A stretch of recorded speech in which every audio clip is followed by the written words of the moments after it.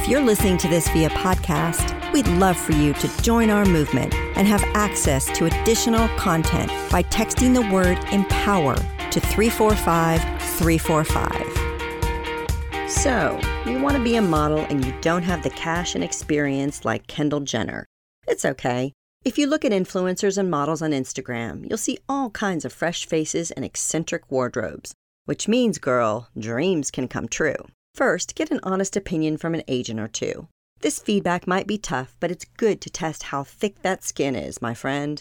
Second, don't waste your money on fancy photography. Real modeling scouts can read between the photoshopped lines. Last but not least, do your freaking research and don't sign your name with an agency that seems shady. Now smile.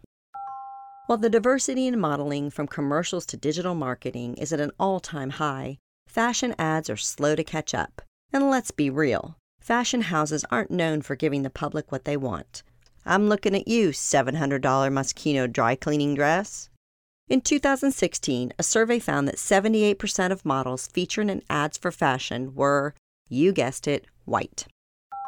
If you look at runway photos by big-name fashion houses, you'll see thin white folks again and again and again. We tend to let couture do its own thing, even though more often than not the models don't represent most of us and the outfits most definitely don't fit our daily routines. Fortunately, we're getting a little tired of this BS.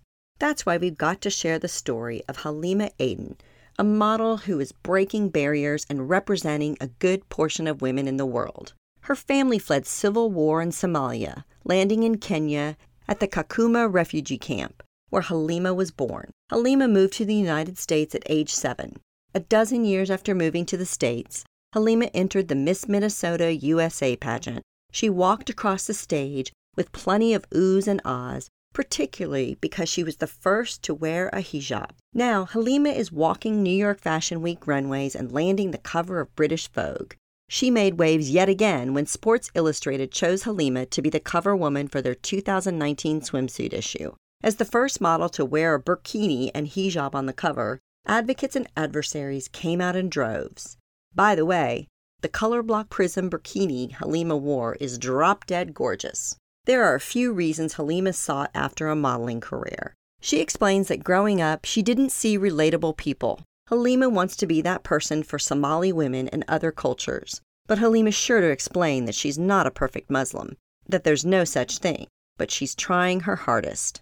It's one thing to talk the talk. It's another thing to walk the catwalk, am I right? Halima is a UNICEF ambassador advocating mostly for children's rights and safety.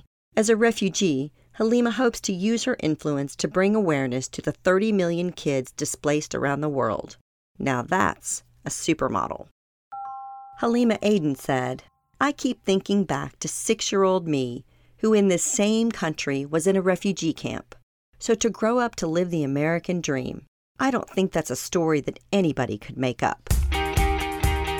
Looking for more inspiration, advice, and direction? Check out our new interview podcast, On the Spot, available now on any of your favorite streaming services, including iTunes, Spotify, Google Play, or Amazon Alexa.